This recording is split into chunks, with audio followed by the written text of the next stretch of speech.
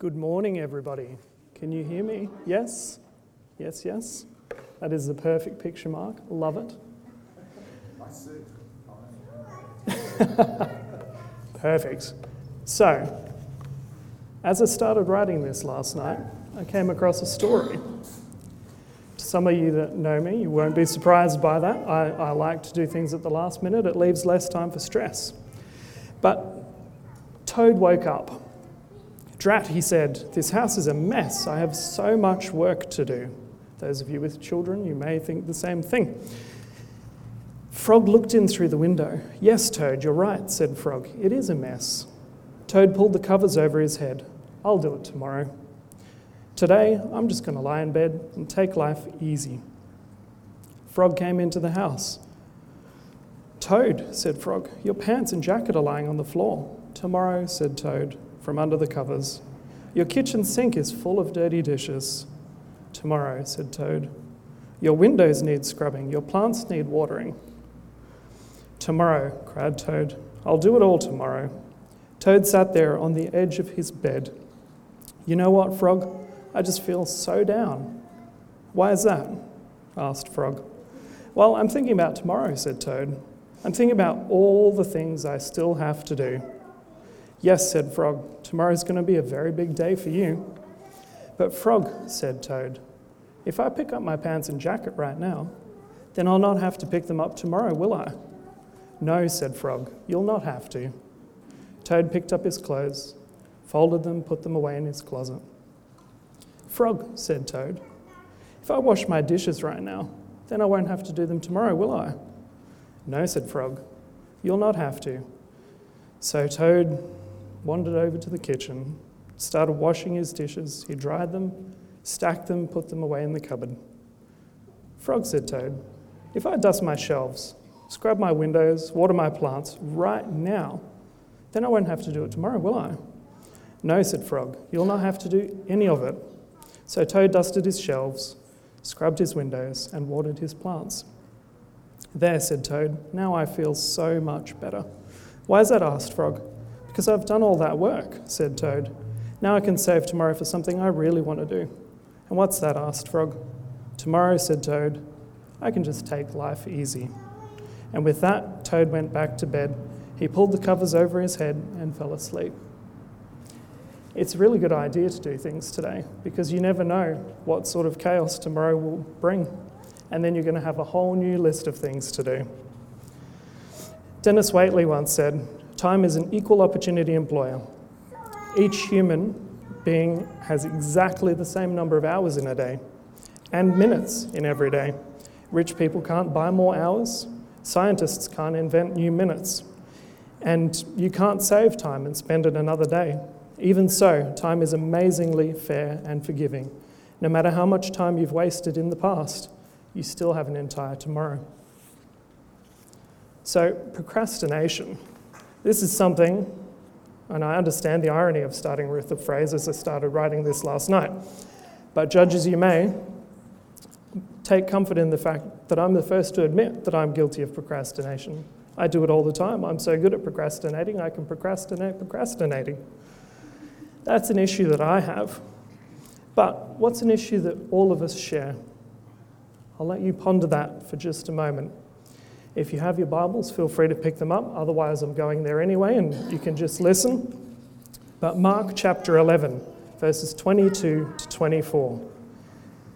And Jesus answered them, have faith in God. Truly, I say to you, whoever says this to this mountain, be taken up and thrown into the sea, and does not doubt in his heart, but believes that what he says will come to pass, it will be done for him.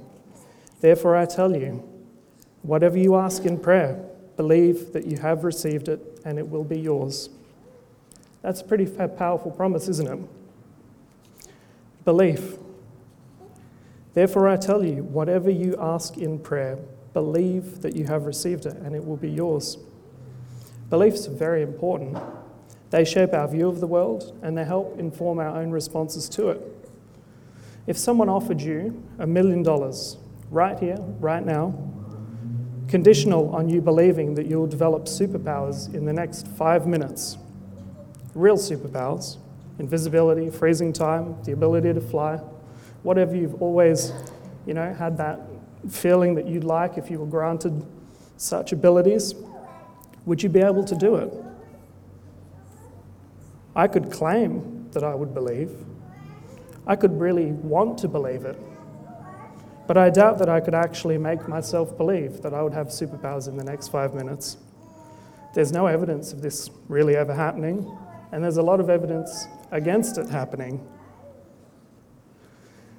Our core beliefs as Christians, as Seventh-day Adventists, what are they? Where do they come from? What do we reference?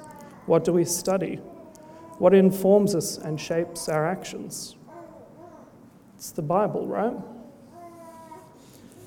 So, with that in mind, sidelining any theological arguments for the moment, because we all believe the same book, but we've all got slightly varying opinions on certain issues, we can all agree that the Bible is the central point of reference for us, right? It's what we always go back to.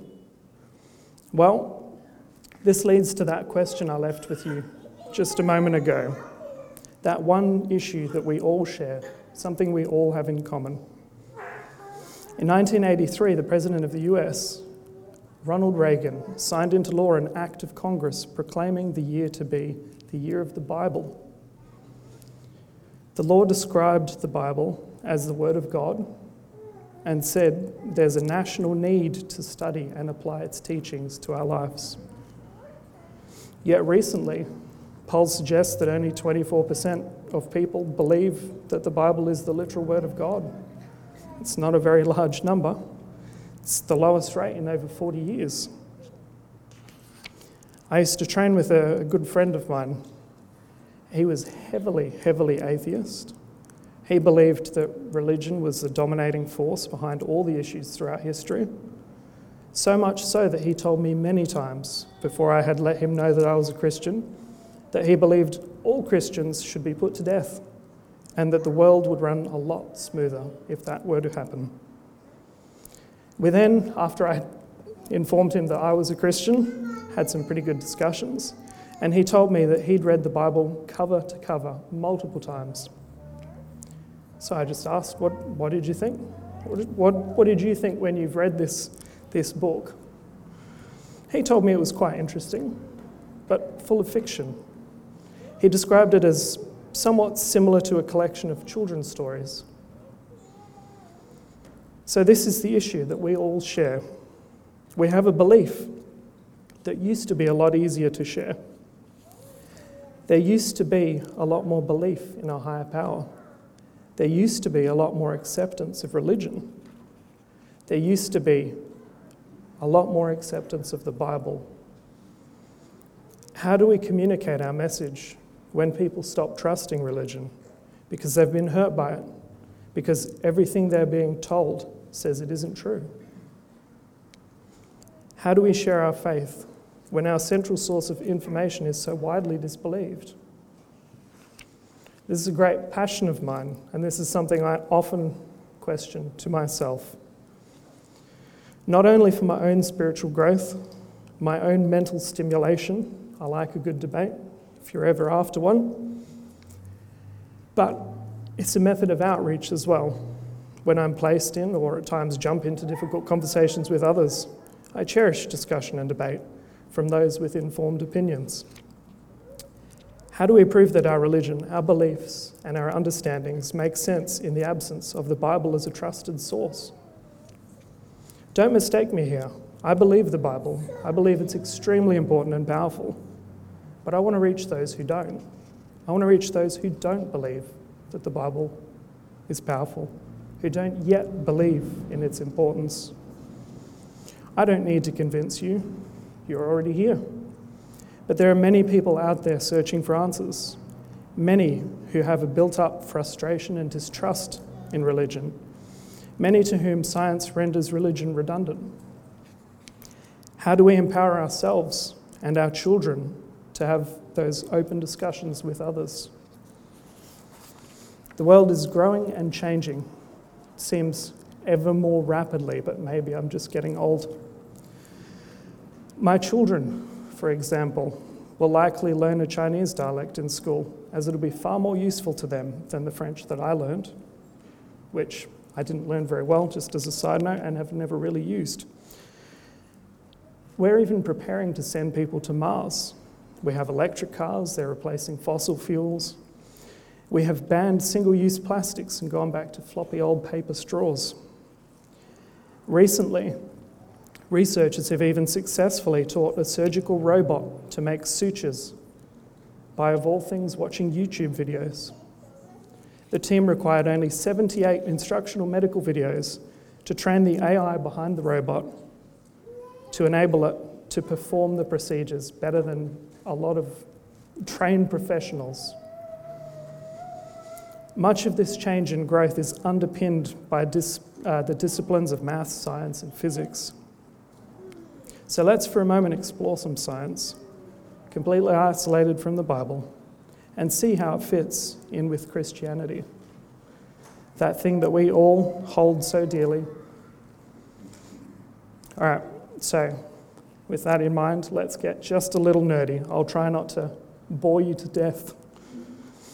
I'm sure you all remember the first law of thermodynamics, yes? Look at that. What did we learn in school, I ask you? When I say it, you'll definitely remember it. Every action has an equal and opposite reaction, right? You push someone over, they'll probably push you back, etc., an eye for an eye.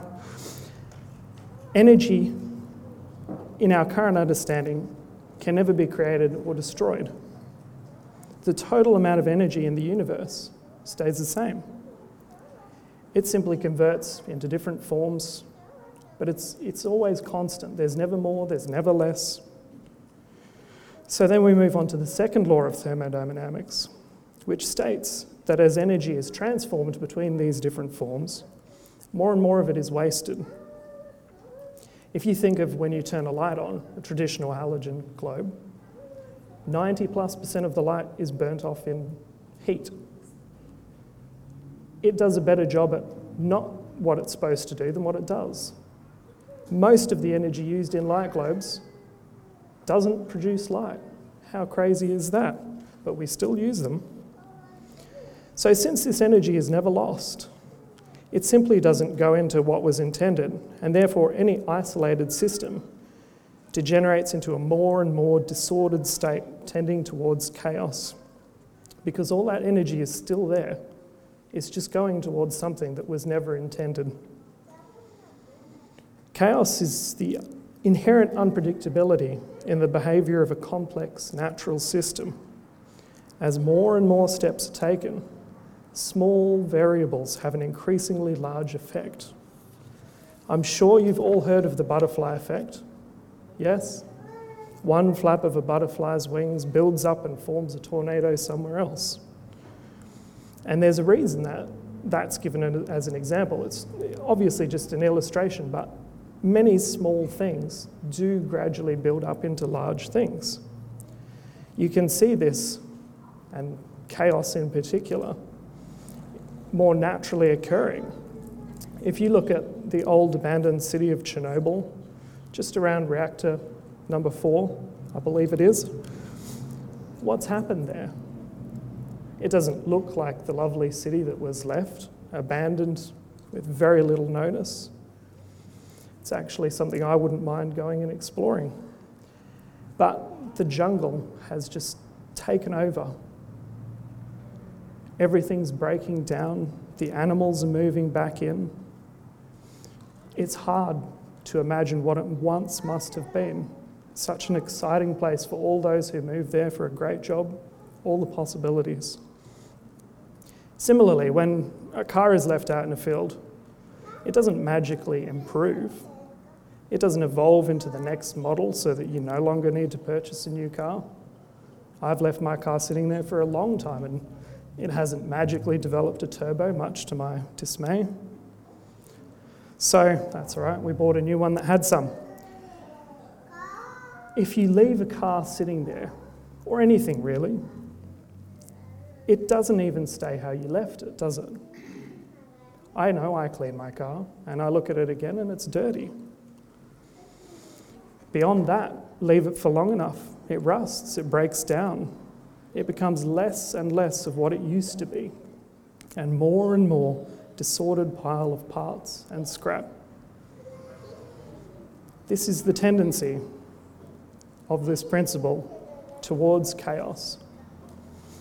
Everything, by its own natural course, goes towards chaos. So, another example for you. Turn on a tap, just gently. The water flows out nice and smoothly. A little variation in the flow, it's just a perfectly smooth beam of water. But what happens if you turn it up? As far as it'll go.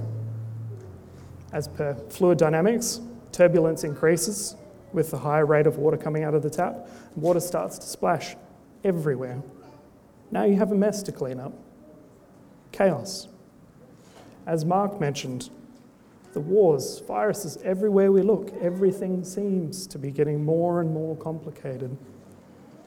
I mean, we were on the way out this morning to come to church. Strapped Cayenne, Tick, half-strapped Brodian. And he said, "Wee poo." Now, he's toilet training, he's doing pretty well, but that's the magic words. That means there's a countdown on, and we didn't make it. And that's all right. But we were already possibly running a little later than I'd have preferred, banking some time for traffic and all of that. So that's it. Rip him out, take him in. I don't know how familiar you guys are with explosives, but C4 is very powerful, very, very powerful. But what makes it even more powerful is if you put a little bit of steel beam, like a V shape, because that then turns regular old C4 into a shape charge. So what otherwise explodes and has not much purpose or function beyond destruction can slice through steel doors and anything else you wish and imagine. So I never really understood until this morning, but nappies are shape charges. He had it up both sides, right up to his belly button, and it was more than I was ready for. But we got there. The more and more things that occur, the more possibilities, and thus the greater chance for chaos. Once you have a couple of kids, your life is never as simple as it once was. People warn you, but you never really know. If you look at cancer cells, with more cells in your body, you have a greater chance for developing cancer because of this random chaos theory. Therefore, large animals such as blue whales and elephants should have a higher incidence of cancer. They're far bigger than we are, but they don't. They have a special enzyme that we're currently trying to decode that reduces their incidence for cancer substantially. They have lower rates than far smaller animals, yet they have a lot more cells and a lot more chance to develop cancer. How does any of this theory of chaos relate to Christianity and our beliefs, though? I mean, it's all around us. We can discuss, we can argue after church that everything isn't chaotic. But I believe it is. I believe this theory of chaos is very, very relevant to us as well. We can see that the natural world tends towards constant and increasing chaos. And if we overlay our own Christian beliefs onto that framework that's provided purely by science, nothing to do with the Bible, I'd suggest that we have a frame of reference as to why. I propose that we can answer this question simply by sin. Sin seeks to take apart, to break down, and to destroy. Sin thrives in chaos. Wide is the path that leads to destruction. Narrow is the path to salvation. The more busy, the more chaotic, the more distracted you are, the harder it is to be saved. To this end, I'd also argue that to be a Christian, you need to be an active Christian. It's a constant effort to overwhelm the natural tendency of the world that we live in. And I don't think that's by chance.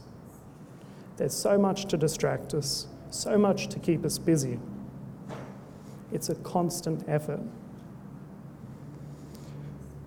Sitting there, getting stuck in a rut in our daily routine doesn't lead us towards salvation. It takes effort, constant, focused effort. I used to wish, and I think I've told some people before, I just wished I could clean my teeth so well that one time that I wouldn't have to worry about it. I could tick it off for the rest of my life. That's not how things work. It takes that constant effort, day in, day out. You need to keep directing yourself, pointing yourself towards what you want to achieve. We know that works themselves don't earn grace. Faith does. But if you believe and you're spiritually connected, then you'll have a drive, a deep desire to do, to learn, to progress, and to share. If you don't do anything at church to help the progress of the church, then it doesn't help the church grow. If you only show up to be entertained, it's a passive drain on those who do help out, and it diverts the efforts from reaching those who need it and who are searching. And there many, many people are. And they don't even know they are. So I'd challenge you today. God needs an active church. He needs a church that's spiritually on fire for him. Study the word. Look out for those around you, those in the congregation, people you randomly meet on the street. Find ways to utilize your gifts in service.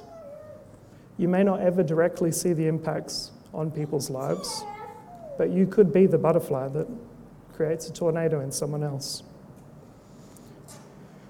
Gain a deeper understanding of what you believe so that you're better equipped to communicate with others when God sends them your way. Be an active Christian today. Do it now and don't procrastinate.